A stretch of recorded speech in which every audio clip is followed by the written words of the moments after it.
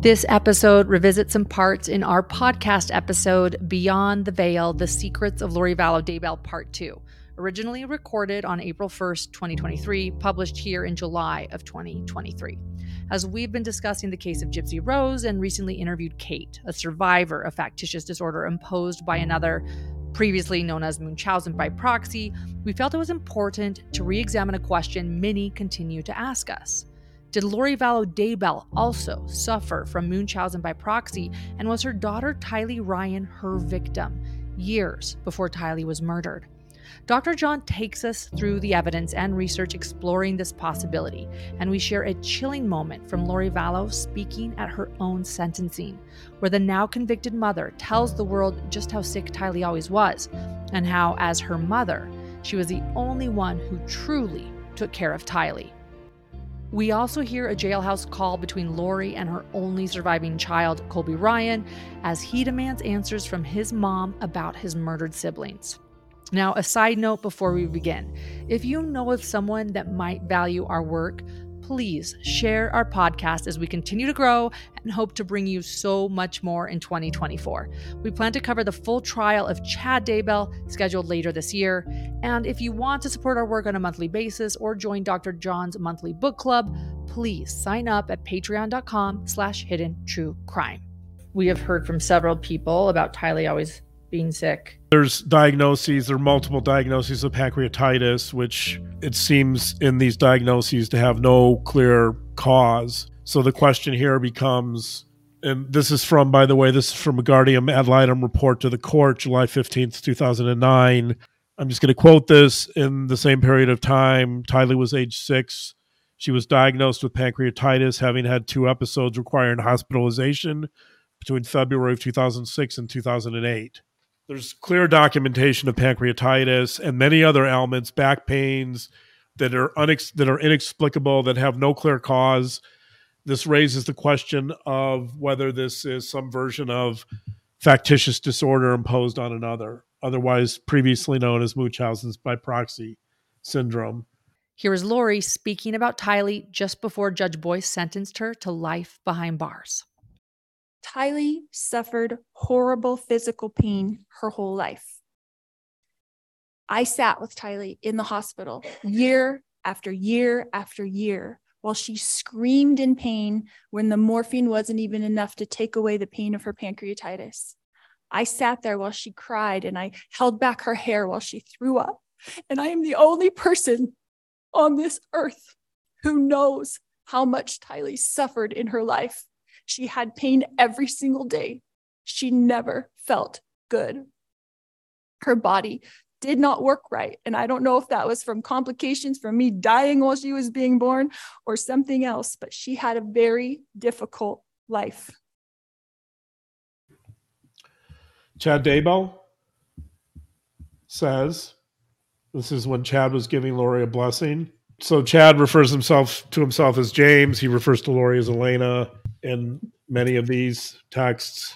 So Chad is talking to Lori here, writing to Lori. He says, as they stayed in that favorite position, he moved his hands to her head and began to cleanse and purify each part of her body. This is the important part. Quote, he could feel the pains and troubles she had endured throughout her life being removed from her soul and being taken outside and destroyed. There's some implication there by Chad that the pains and troubles she had endured throughout her life, there's some clear reference, some allusion there to abuse. I agree. He's not telling us specifically what it is. We don't know if this is abuse in the family or domestic violence. In any case, making a clear reference here, I think, to abuse. He knows something about trauma she's experienced, and he's using that in this moment to say that he's washing it all away and that he understands. It appears that there are some risk factors for some types of abuse in the Cox family. At the very least, I think we can say that Lori, from a fairly young age, when she was married was she married as a teenager? I think she was, right? They were boyfriend and girlfriend in high school, and I believe she was still a teenager when they got married, perhaps 18, but yes. Okay, so, but the point is that whether it's abuse in the family of origin or domestic violence in some of her early relationships, there's abuse going on here. So I'm going to go back to Breaking Bad and the Rhetoric of Evil. This is page 94. Ronald Nasso. He's referring to a book by a psychoanalyst. Her name is Sue Grant. Sue Grant wrote a really beautifully written book called The Reproduction of Evil. Her arguments are fairly complex, so I'm going to go to Nasso's summary of Grant. Here's what Nasso says about Grant's book.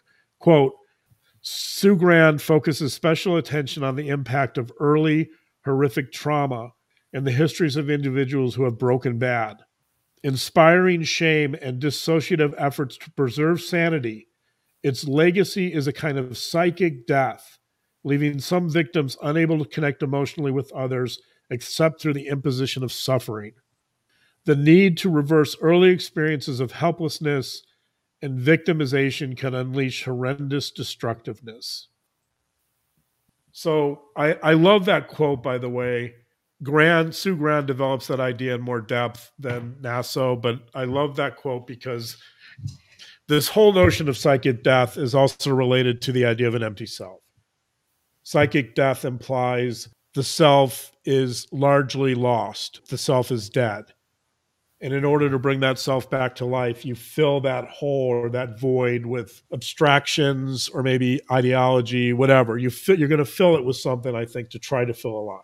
This is a really powerful idea that perhaps Lori Vallow, pre-Chad Daybell, experiences some type of abuse. Certainly Chad alludes to that. And psychic death, and helplessness, which then leads to behaviors, acting out type of behaviors to inflict harm, to feel more alive. It's hard to know what these traumatic experiences are, what the exact abuse is, but we know that there's either descriptions or actual instances of abuse in her background. Again, I think this idea of a false self or a psychic death, I think these things are all related. So you have this type of psychic death, which leads to these feelings of helplessness, and then you probably get some type of attempt to remedy those feelings of helplessness through certain behaviors. And we'll get to that in a second. So this leads us to our next question about Lori, and that is a question about personality disorders. Oftentimes in these types of situations, there's actually some fairly recent research showing that there's a possible correlation between childhood trauma and abuse and later borderline personality disorder. Let's put that thought aside. I'm going to read from a book. This is a classic book about the impact of narcissism on children. So the Pressman book is about a family, the family system of narcissism. This book is more specifically about adults that have been in narcissistic families. It's by Ilan Golom. Golom says, and I quote, "The narcissistic parent lives on within the mind of the adult, even in the absence of the real parent. A final and tragic irony is that the child of a narcissist may herself have acquired many narcissistic traits up to and including being a full-blooded narcissist. Some common features might include self-centeredness, the compulsive need to be right and to have other people submit to her views, an inability to take criticism, the desire for perfection in self and or others she is close to, hypersensitivity combined with the continuous feeling of being mistreated, an exaggerated need for acclaim and support, and an even more desperate need for reassurance that she is loved." The flip side of the narcissistic family, which is that if you have a self by proxy, it's not unreasonable that the person raised in a narcissistic family then can become a narcissist, or at least show some features of narcissism or other personality disorders. On that front, we have, for example, this is an evaluation performed by Vivian Lewis. It's actually an evaluation on Joe Ryan, but in her diagnostic formulation, she does render an opinion about the biological mother, who is Lori. Based on the information she has, she says that there should be a rule out of histrionic and or borderline issues. So in other words, she's not definitively saying that Lori would receive a diagnosis of histrionic or borderline personality disorder, but she's saying that she thinks it's relevant and it could be an issue. In one of our earlier podcasts, I speculated that perhaps she had some psychopathic features. I may have jumped the gun a little bit on that. I think I was getting a little exuberant in the moment. I don't know for sure if Lori would be a psychopath. I do want to say that I think she has some features of psychopathy. I don't know if she would qualify for the diagnosis, but talk about one of the more recent models of psychopathy. I've talked a lot about Robert Hare and his views on psychopathy and Hare's checklist and how that's sort of the gold standard. But there's a more recent model of psychopathy called the triarchic model of psychopathy. And this was developed by Christopher Patrick in 2009. He wrote what is by now a very well-known article in academic circles. It's called the triarchic conceptualization of psychopathy. And Patrick argues that it's triarchic, that means three. So he argues that there's really three components of psychopathy. Those three main components are meanness, disinhibition, which would be impulsiveness, and fearlessness, or he calls it fearless dominance, or sometimes boldness. Fearlessness and boldness would be similar. We talked about in one of our previous podcasts, Lori's propensity towards fearless dominance. She does tend to be fairly bold and fearless in many things, in many of her decisions. We've talked about her being impulsive, but for our purposes today, I want to focus on the meanness one. Okay. So meanness, in the psychopathy literature, meanness is often also called callousness, or it's sometimes referred to as CU, which is callousness, unemotionality, unemotional. Oh, interesting. And so this trait, by the way, this meanness trait, is oftentimes, according to the current research we know on psychopathy, the biggest predictor in children of later adult psychopathy. So children that have this callous, unemotional trait, otherwise called meanness, are at much higher risk to become psychopaths as adults. So I think this is really a critical variable in thinking about psychopathy. I'm going to read, this is page 927. This is from the Patrick article, his original article on the triarchic model, which, by the way, has received a lot of research support over the last decade. Here's how he defines meanness. The term mean describes a constellation of phenotypic attributes, including deficient empathy, disdain for and lack of close attachments with others, rebelliousness, excitement-seeking, exploitativeness, and empowerment through cruelty. So I want us to keep in mind this last part here, empowerment through cruelty. That's going to be an important component of our discussion coming up here. Okay, empowerment through cruelty. So two friends of Lori's are interviewed here with a similar story. Anything else that you could think of that's important, I guess, now knowing that we have all these criminal investigations going, that you overheard then, that, like I said, you might have written it off, but you go, oh man, now that all this is happening that's weird or bizarre? Or... In June, when we saw her after she'd been gone a couple of months, when I say we, Christine and I got together with her, she had said that, and Christine would be able to recall, I don't even take ibuprofen, so I have no understanding of medicine or anything of that nature. Okay. But there was some sort of, I think it was a medicine of some sort, and I don't know if it was something Charles took or if it's something that maybe was another medication that JJ took. Okay. I know JJ took quite a bit of medicine. Yeah. It's different issues. But she had said that she had been putting whatever this was into, I think, a smoothie or some sort of drink for Charles when she was in Texas. Okay. It was last month. What's going on? The day that I was telling you about the last time I seen Lori, that I went out to visit with her, it wasn't just about her brother. I remember that she'd made a comment about crushing up some of her son's what's it called? It sounded like both her husband and her son took it. And starts with X, I think. Give me 1 second. My brain. It's for Xanax. Xanax is what it was. Okay.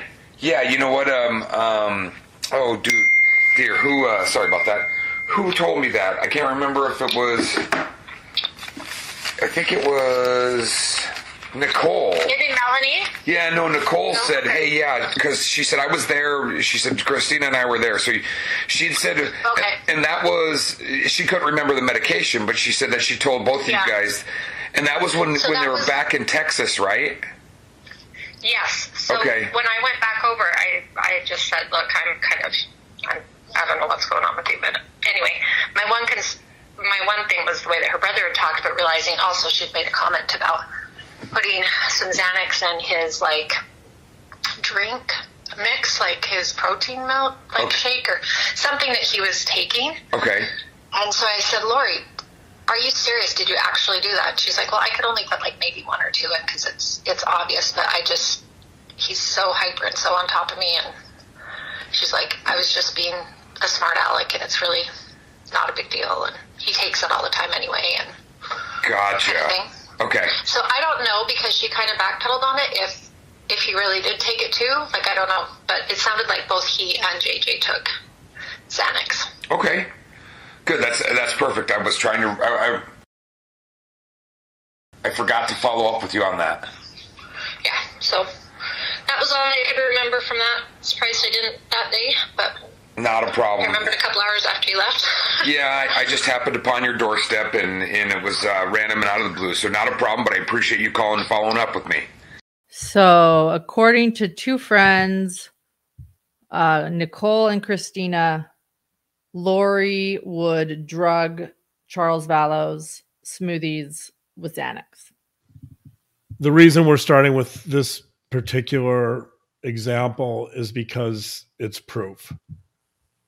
This is definitive proof. I know in the second interview, she said that Lori sort of backtracked on that, but yeah, Christina said, well, she was like, it's not a big deal, just 1 or 2. Right. But let's dig into this for a second. It is a big deal. It is a big deal because Lori is introducing a controlled substance without consent and unknowingly into Charles' drinks. That by any statute is a crime. It's not only a crime, it's a felony. In most states, it's punishable by up to 5 years in prison. So why is this important? Because 2 people are saying that she's doing this. Lori doesn't see it as a big deal because Lori wants to control his behavior. Whatever her justification is, it doesn't matter. This is criminal behavior. She's introducing a controlled substance, let's call it poison, because Charles doesn't know he's taking these drinks. She's essentially poisoning Charles. Here we have this idea of empowerment through cruelty. This is where we're getting it, right? Because she feels empowered. She's controlling his behavior. She potentially has his life in her hands. She could easily create a situation where he overdoses. She could easily create a situation where she essentially murders him, whether knowingly or not. And so I don't see any other way of saying that that's cruel. When you poison people, there's a sadistic component in the sense that you're negatively affecting someone's behavior and emotional state and mental state deliberately through a controlled substance. And so I think this is a great instance of this trait of meanness that we're going to start to explore here. This is a never heard before story told by Larry Woodcock when he was at our house 2 years ago this month, April, 2 years ago this month. We have not shared this until this moment. So let's take a listen to what Larry Woodcock has to say. I'm going to give y'all a little bit of insight that is absolutely not known to anybody. 2 people know it. one of the last times we went to Hawaii, and the day we left, Lori had fixed a fruit salad. I love fruit salads. Oh, yeah. He loved her fruit salad. I loved her fruit salad, and she knew it because I told her. I said, you just absolutely make one of the best fruit salads I've ever had. And when Kay just said what she said, I was immediately drawn to the statement I'm fixing to make. When we left Hawaii that morning or that evening, we boarded the plane. Plane took off, and about halfway through the trip, I woke up and I told Kay I'm dying. Now, I've had enough people die in front of me, die in my arms, around me that's died. I know in general the symptoms of that. And I truly believed in my heart that I was dying. I was going to die there on that plane. Well, Kay kept telling, the stewardess and everybody, we got to do something. I said, no, just leave me alone. Just leave me alone. We made the trip into Vegas. As we were walking down the corridor to get our luggage and the people mover on the escalator, I just got so sick. And I honestly, in my heart, I thought I was going to die right there. And then I started throwing up. Kay had bought I had a brand new Saints cap, a ball cap that I had worn one time, and it was in my bag. And here we are on a people mover. And so Larry said, I'm going to throw up. And I said, well, he said, give me something to throw up in. And I just opened my bag, and he grabbed that hat out of it, and he threw up in my new Saints hat. And I filled it up. And then when we got off the people mover, then we just threw it away. But anyway. But I'm wondering, and I've wondered this since it happened to us, because you and I talked about it. And I even asked Kay one time, I said, do you think she was trying to kill me? And Kay naturally said, no, I don't. I mean, for what reason? But why would she want to kill me? And I've always, in my heart, since that time, since the day we were on that escalator, and as I said, Kay and I talked about this, I just wondered if maybe in hindsight, and my point in saying what I just said, my point is, I tried to figure, well, what would she gain out of it by doing something with me, if that was her attempt? What would she gain out of it? But she and Kay were so close. One of the things that I've always tried to do is figure what angle would she use, where would she go with that? Why me? I mean, as far as I knew, she thought that I was, her bestie, and from everything Kay has told me, that Lori has told her that, she thought I was Rose setting Rose on Larry every day. Yeah. I mean, she just thought that much of him. I think, first of all, thanks for sharing that story. It is remarkable. And I'm probably never going to forget the Saints hat as long as I live. Did you get the hat replaced, or did you throw it out? You did. You got. Did you, Brian? No. Okay. I was going to say, yeah. I think that hat wasn't salvageable. It was not salvageable. I loaded that hat down, and it was fruits and. But I can tell you, I've never been poisoned, and so I can't. I don't have any personal experience, but in looking in retrospect of everything that has happened, maybe she, in her mind, maybe she did have come up with a reason to, but I can't imagine what it would be. So I think if I were to offer a professional perspective on that, I think you don't need reasons if that's true, if she was trying to kill you. In other words, she's not sitting down and saying, she doesn't have a pro and con list when she's poisoning your food. She's just thinking, Larry looked at me funny this morning. I am so angry at him, or I'm tired of him, or maybe she took something you said as a criticism or a slight. Like it doesn't have to be as it can be as simple as that. Like there's no, I know it's for normal, rational human beings, we want reasons. We want to say she's killing me for money. But with somebody like Lori, there's no reasons. It could have been something that you just had no clue about. Well, look, and thinking back through all of this, I think one of the things that I never put up with Lori's bullshit. That would be a reason. And now I respect her because she had JJ,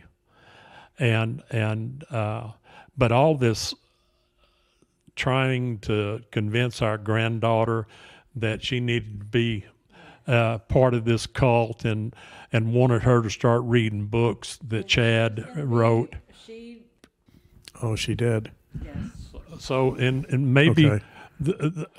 Maybe for some reason, because I didn't go along with her beliefs, and I never hid that from her, because I think she totally understood that her BS was not going to work with me, and I would call her out onto it, but I think maybe that's part of it. I don't know. I've tried, like you said, those type of people don't need a reason. Up until just a few minutes ago, there's only two people that knew about this, Kay and myself. And I will, without a doubt, still in my heart believe that there was something trying to be committed, because I've been sick. I know what it is to be sick. I know what it is to be afraid. And I can tell you, I was praying that I didn't want to die on an airplane. This is way before Chad Daybell, this story. So here we have another instance of potential poisoning.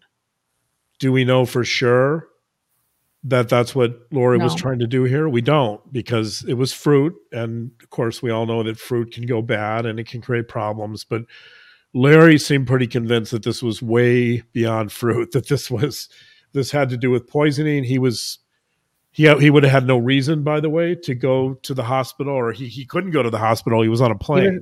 He was on an airplane. He had no motivation to get blood work done to see if this was poisoning, because it didn't occur to him then. Right. At that point, he trusted Lori. But looking back, now that we know what he did to Charles, that she clearly poisoned his drinks, his smoothies, it seems to me like this is a pattern that we're starting to see. That this story, if this was a poisoning attempt, again, we can't prove it, but let's say that it was. This gets into that quality of meanness. This gets into that callous, unemotional trait of empowerment through cruelty. I love that term because I think that really captures it. This is about Lori feeling empowered. If we talk about... that would be a reason. In other words, that would be a reason. A motive, right. If we talk about this idea of psychic death or the empty self or a false self, then this is an attempt to transform that sense of victimization and helplessness through poisoning to feel more empowered. And that's what she's doing. Well, so this is about Tylee. This is Nancy Grace. I'll put the link to this video in the description as well if anyone wants to go see this. So it is Nancy Grace interviewing Lori's friend from Hawaii, April Raymond, and they're discussing Tylee. We had a lot of health issues, and they could never really get to the bottom of them. What kind of health problems that the doctors couldn't figure out? Tylee was always sick, and she would be in her room resting or sleeping or recovering or just getting back from the doctor. When she was younger, they told me that she had had several surgeries to try to figure out what was wrong and to try to fix things, and it never accomplished anything. Was Lori Vallow primarily involved in Tylee's treatments? Yes. If a fleet of doctors in a metropolitan city can't figure out what's wrong and call it Mom Lori Vallow was the primary person taking care of her, I'd be very, very curious to find the true nature of Tylee Ryan's ailments and if they were somehow inflicted on her. And would Lori Vallow be there alone with her at the time she began manifesting the pain and when the pain would go away? And what, if any, attention would Lori Vallow receive when Tylee would be ill? This is the first time hearing of this, and I'm very, very distressed. Well, we're hearing this from between April and Nancy Grace. We have heard from several people about Tylee always being sick and in the hospital. We've seen photos of her in the hospital. This is most of you that follow this case know this is a very repeated story. Exactly. And there's diagnoses, there are multiple diagnoses of pancreatitis, which it seems in these diagnoses to have no clear cause. So the question here becomes, and this is from, by the way, this is from a Guardian ad litem report to the court, July 15th, 2009. I'm just going to quote this. In the same period of time, Tylee was age 6. She was diagnosed with pancreatitis, having had 2 episodes requiring hospitalization between February of 2006 and 2008. So there's clear documentation of pancreatitis and many other ailments, back pains that are inexplicable, that have no clear cause. This raises the question of whether this is some version of factitious disorder imposed on another, otherwise previously known as Munchausen's by proxy syndrome. I think that's the issue that April and Nancy Grace are raising here too, right? They're questioning whether Lori is poisoning or introducing a substance into Tylee's drinks or food, and is that responsible for all her physical ailments? My short answer to that is we don't know for sure, but again, we're looking at, here we go, where Larry Woodcock almost dies from what he believes is poisoning. We know for sure that she's introducing controlled substances into Charles' drinks. We have inexplicable reasons for Tylee's illnesses, right? You have all of these elements are coming together. And let me add one more, a testimony of JJ's last babysitter in Rexburg, who she said that Lori told her that she could give JJ Benadryl to help him sleep.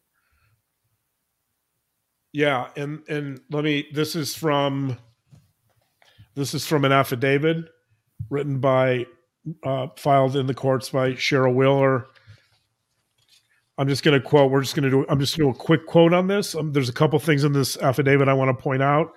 One is a quote from one of her sons. I'm not going to mention the name of her son because Cheryl has gone to great lengths to try to protect the identity and privacy of her kids. But here's a quote from one of Cheryl's kids. He was, I believe, around 12 years old at the time. He says, quote, Lori gave us all kinds of those green Advil / NyQuil and Lunesta pills so we could go to bed early. They practically shoved it down our throat. Also in that affidavit, she talks about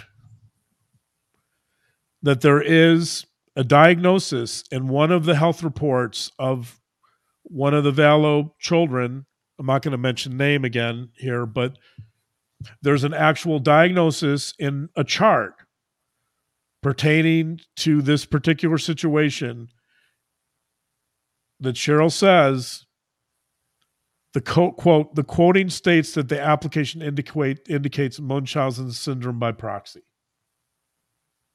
So a doctor that they dealt with to deal with a lot of medical problems back then that was treating one of the children. Again, I'm not going to say who the child is, but one of the And children. this was a skin rash, by the way, a skin rash. Yeah, skin rash. One of the children in the household was having some problems, and the child gets diagnosed because the causes are so vague and so nebulous, gets diagnosed with Munchausen's by proxy syndrome.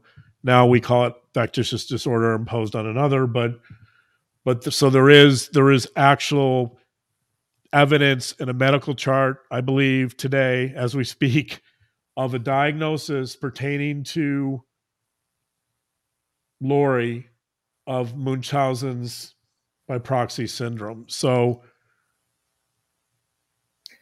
can I say something about this really quickly too? Because I reached out to Cheryl. Yep. Many people have seen this affidavit. It's floated around the web. It refers to Lori and Charles' concerns Cheryl had, but so I reached out to her for clarification, and she stated this, and I just want to say this too, because I asked her, I was like, "Is this Lori and Charles? Help me out here. Like, what, you know?" She said, "I believe this was only Lori." This is from Cheryl Wheeler to us, and she said that I could share this. "I believe it was only Lori. Charles just didn't think like this. During our marriage, I was the primary caretaker. I am not complaining about that. But Charles would have naturally defaulted to Lori's style of mothering, and then add that, and then she, some personal stuff that I won't share. And then she said that, I know that you understand the affidavit was during a custody battle. This custody battle would not have even been brought up if it were not for Lori's involvement in my children's life. So the custody battle was only happening because Lori entered her children's life, according to Cheryl Wheeler." So I want to share that too. Go ahead, John. Right. That all of these, again, so the main point is that all of these physical ailments and health problems started when Lori enters the picture. Right. Charles may have been involved in some of that indirectly, but it's not, but the cause is Lori, that Lori is the driver and the impetus for all these physical ailments. Prior to Lori, there were no issues with the kids at all with Charles. Right. So I think it's important to note. Right. That's the important point. I'm going to read a quote here. This is from a book on Munchausen's. This is, by the way, a really fascinating book on Munchausen's. There's not a lot of great books written about Munchausen syndrome by proxy, but this is called Hurting for Love, Munchausen's by Proxy Syndrome. It's by Schreier and Lebeau. It was also, I believe, written in the 90s. Let me give you the exact date here, 1993.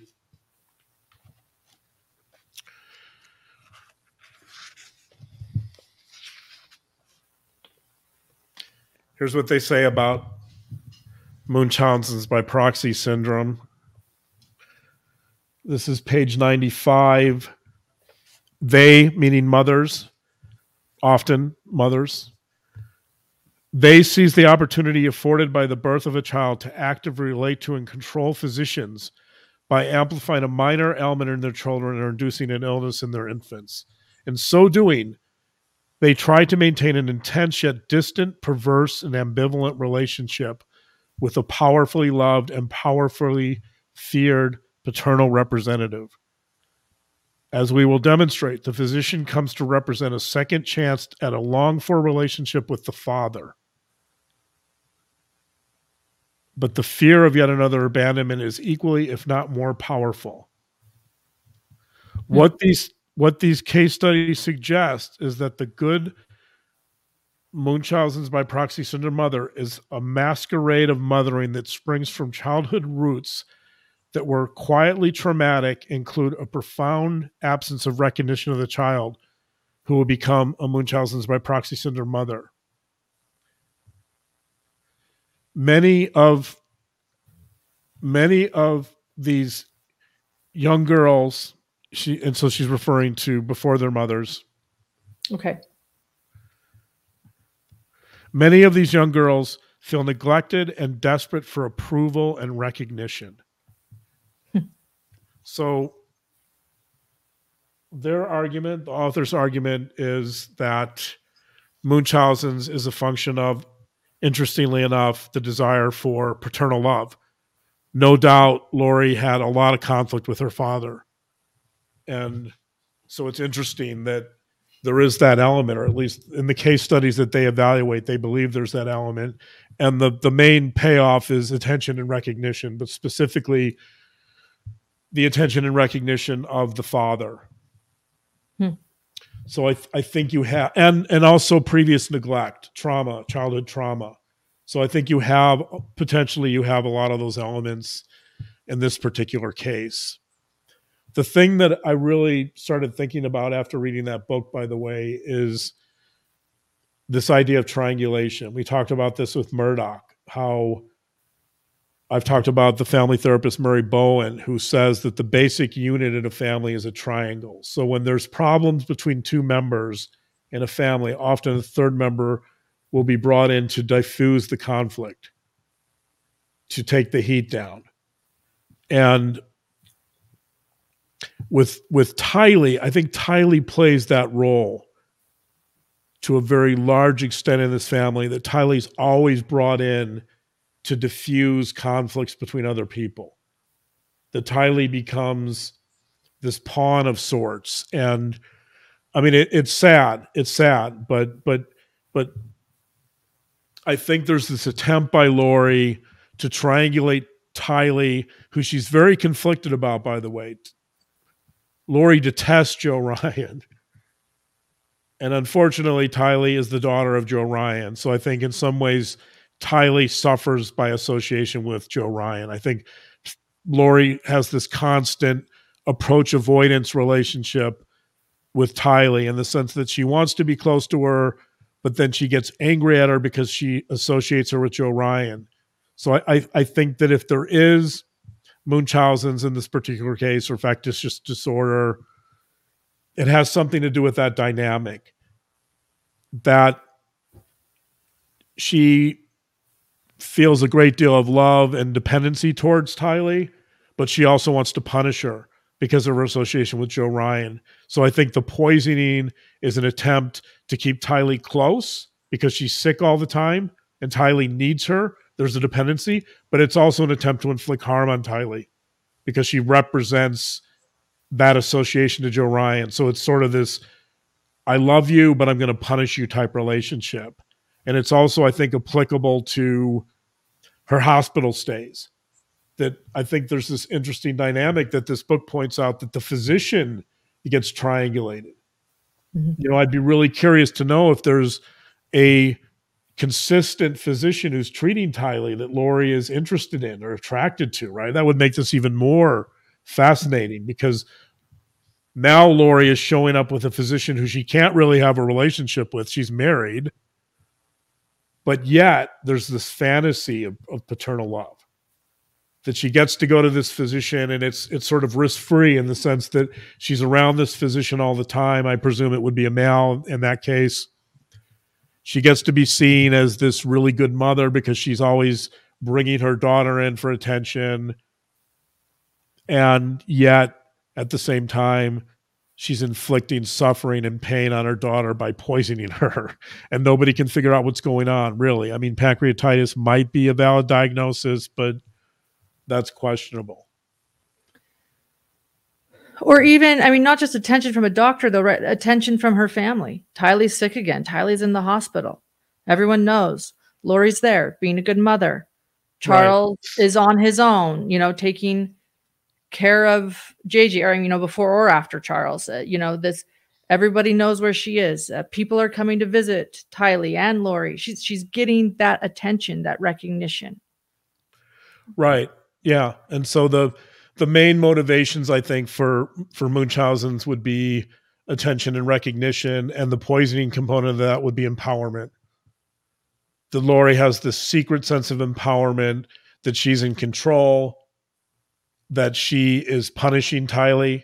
And I'm not saying that's conscious, by the way. I think the way she's punishing Tylee here is she knows she's potentially, and again, I don't know for sure if this is true, but she knows potentially that she's harming her and punishing her through medication or poison, whatever she's giving her.